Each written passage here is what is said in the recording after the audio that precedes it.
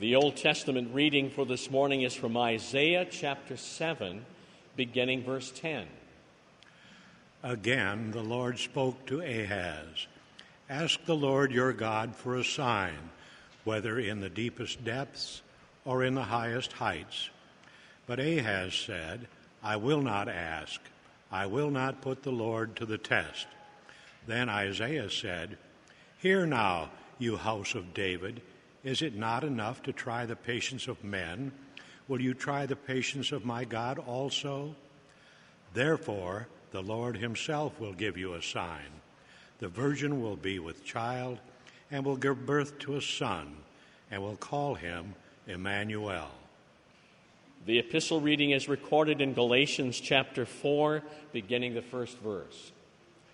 What I am saying is that as long as the heir is a child, he is no different from a slave, although he owns the whole estate. He is subject to guardians and trustees until the time set by his father. So also, when we were children, we were in slavery under the basic principles of the world. But when the time had fully come, God sent his Son, born of a woman, born under law, to redeem those under law, that we might receive the full rights of sons. Because you are sons, God sent the Spirit of his Son into our hearts, the Spirit who calls out, "Abba, Father." So you are no longer a slave, but a son. And since you are a son, God has made you also an heir. The Holy Gospel is recorded in St. Luke, the first chapter, beginning the 26th verse. In the 6th month, God sent the angel Gabriel to Nazareth, a town in Galilee, to a virgin betrothed to a man named Joseph, a descendant of David. The virgin's name was Mary. The angel went to her and said, "Greetings, you who are highly favored. The Lord is with you." Mary was greatly troubled at his words and wondered what kind of greeting this might be. But the angel said to her, "Do not be afraid, Mary. You have found favor with God. You will be with child and give birth to a son, and you are to give him the name Jesus. He will be great and will be called the Son of the Most High. The Lord God will give him the throne of his father David,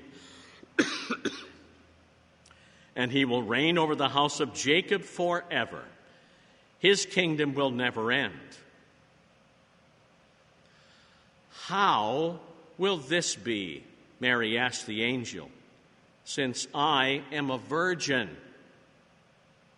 The angel answered, "The Holy Spirit will come upon you, and the power of the Most High will overshadow you.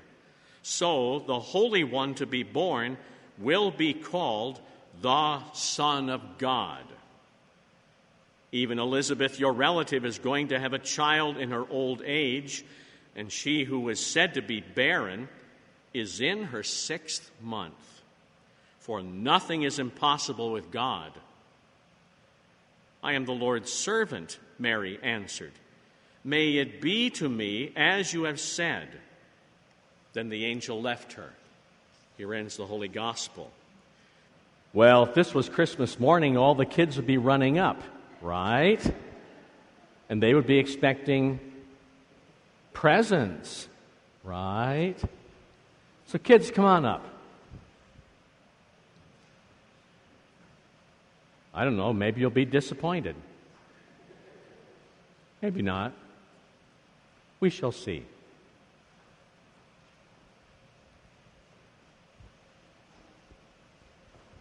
There's some stuff up here you like, and there's some stuff up here you are not going to like.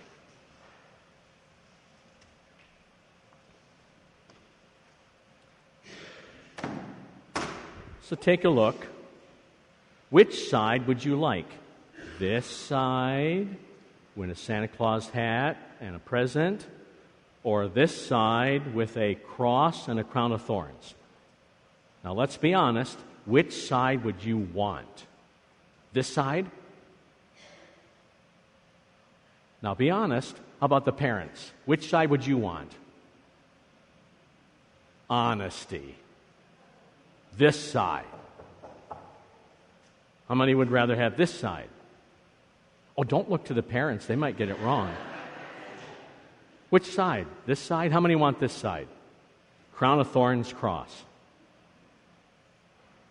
Oh, there's something in the middle we'll get to in a minute. On this day, when we remember how Mary agreed to be the mother of the Savior, Jesus,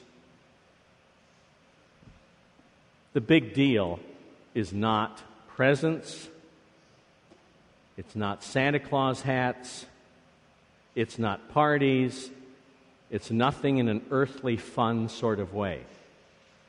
When the angel came and said you'd give birth to the Son of God, that's the promise of the Redeemer. What Jesus gets is a crown of thorns and the cross. But do you know what you get from this? This is actually the best. What do you get from him suffering on the cross? Or should I say, what is taken away? Your sins, and you have eternal life. Now, can I do something gross?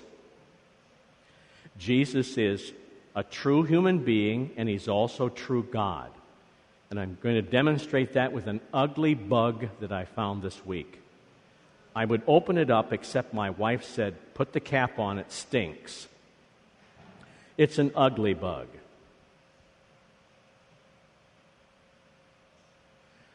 Now, he's really gross. Big, ugly old bug. If he was alive and landed on you, you would probably scream. It's a big old, ugly bug. Now, which of you would be willing to touch the ugly bug? Anybody out there? Would any of you be willing to kiss the ugly bug? Does anybody want to smell the ugly bug? No, you really don't want to. I brought this because we should be amazed that Jesus, the Son of God, is willing to come to earth and actually not merely touch Mary, not merely become her child, but actually that he would become also a real human being. That's the astounding thing. He didn't stay up in heaven far removed from this messy world. He came down to become part of us. In effect, when Jesus dies on the cross, he becomes, what's this, Charlie? The ugly bug who dies on a cross. That's the astounding thing about Christmas. Jesus, true God, also becomes true man. Okay, you can head back, and I won't make you touch this thing. Sanctify them by your truth, O Lord. Your word is truth. Amen. Dear saints of God in Christ Jesus, I wish I had 100 ugly bugs to give to each of you, so you understand the astounding nature of what Christmas is. Keep in mind that in Judaism, and in fact most religions, God is far removed from man. God does not really want to come in contact with sinful man. At best, he may appear, as in the Old Testament. There's that phrase, not an angel of the Lord, but the angel of the Lord. And if you look up the circumstances where the angel shows up, it's really the Son of God. That's how he appears in great glory. You can take for the example the story of Samson before he is born. This Moloch Yahweh shows up to Samson's mother and father, and they realize with great terror that God has appeared before them. That's the best you get in the Old Testament. But still, he's appearing as a wondrous heavenly angel. He is the messenger God. But that's not how the Son of God's going to appear when he finally comes to save mankind. Some of the Jews thought that he would continue to be this glorious personage, that he would suddenly just appear in great power and wonder and glory, and that he would immediately destroy all of his enemies, and he would inaugurate a wondrous, beautiful, glorious heaven on earth among his faithful people.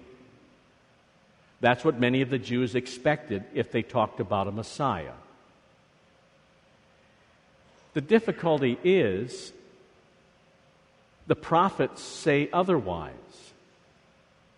When Adam and Eve fell into sin, what was the promise? As they were awaiting judgment and condemnation, in the middle of a condemnation sentence against Satan, God says, "The woman shall conceive, and her seed will crush Satan underfoot and set God's people free." There'd be a real human being born of a human mother to come and do this. The Isaiah passage again tells us who this Messiah will be. Please note, we should not be like King Ahaz. He was an educated man. He had religious fellows around him who should have straightened him out a little bit. He is given the opportunity of receiving a wondrous sign of deliverance that he can choose. He does not have any faith. The key to the Christmas blessing is not presents and stuff and parties and fa-la-la-la-la and jingle bells.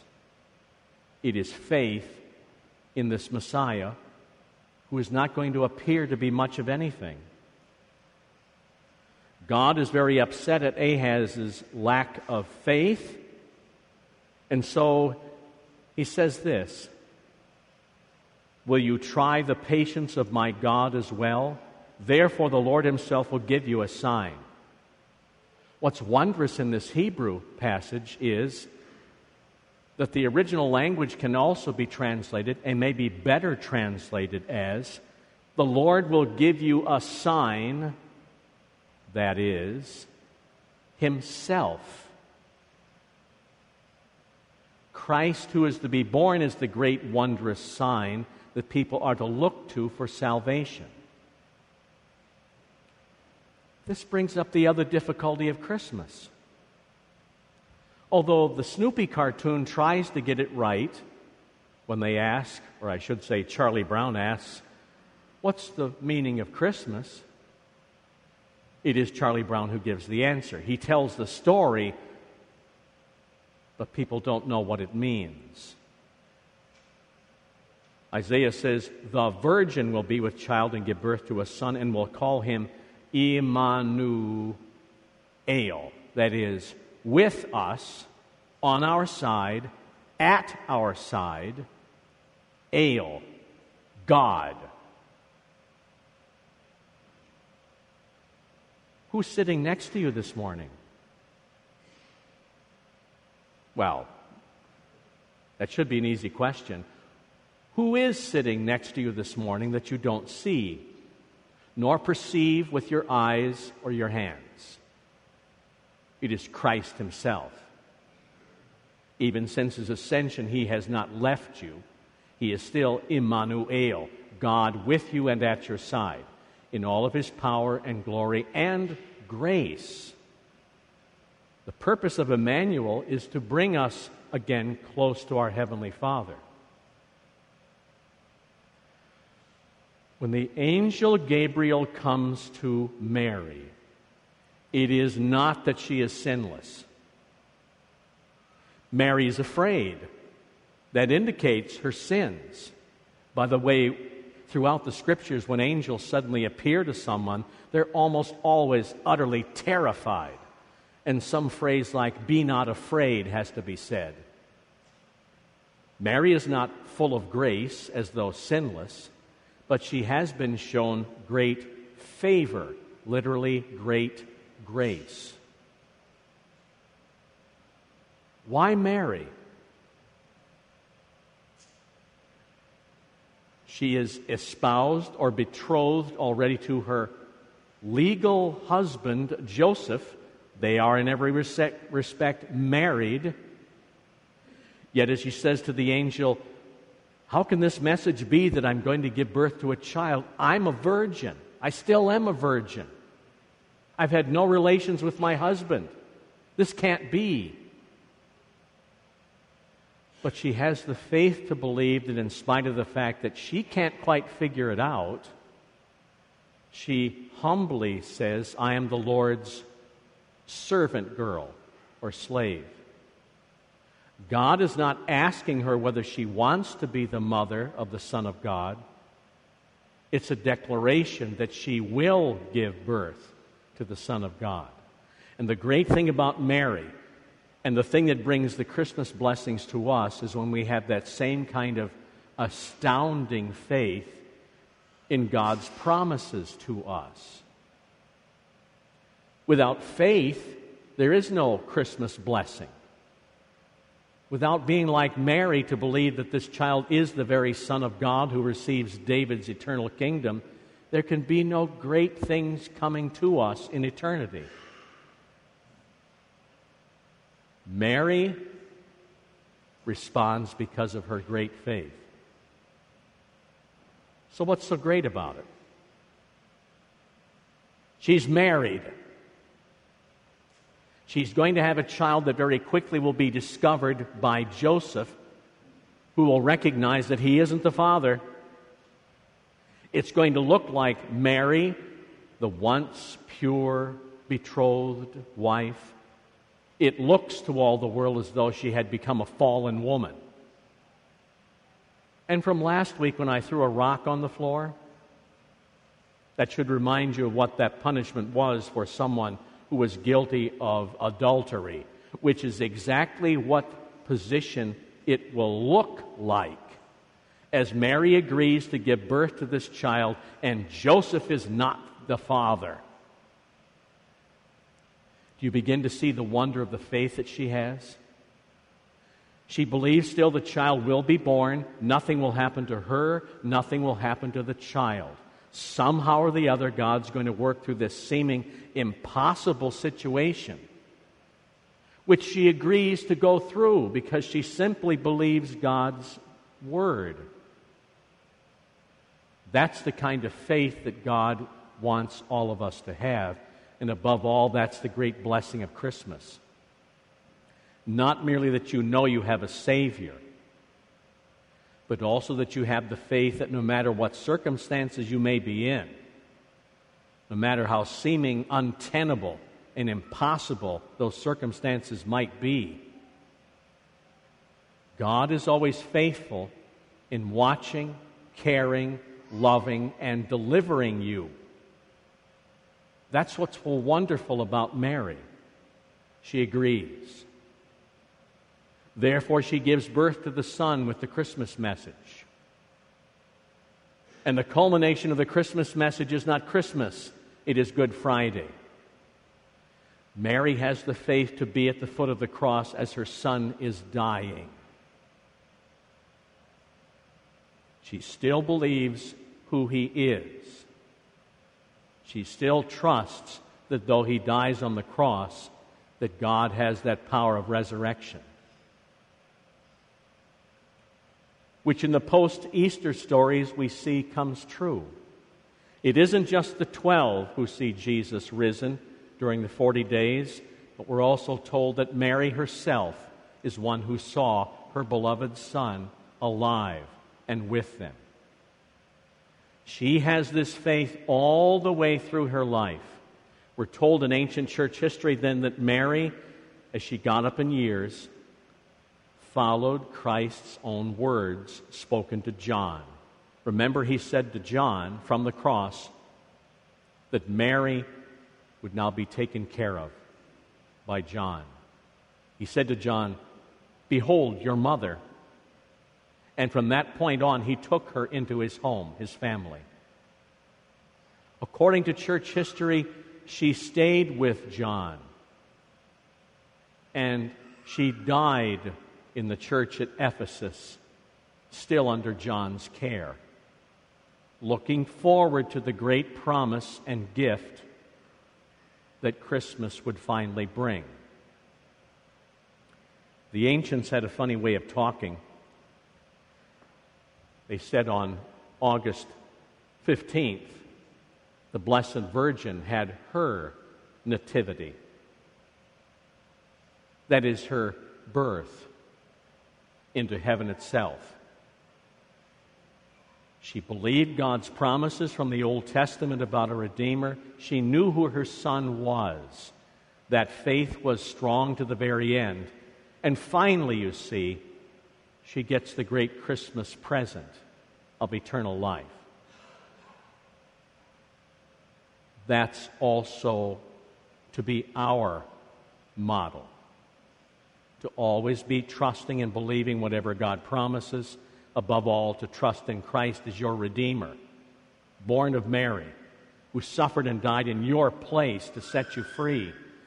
And that in spite of the fact that things don't look very joyful at times in this world, you will receive that final and grand and eternal Christmas present when God calls you to your nativity. Amen. And the peace of God that passes understanding will keep our hearts and minds in Christ Jesus until life everlasting. Amen.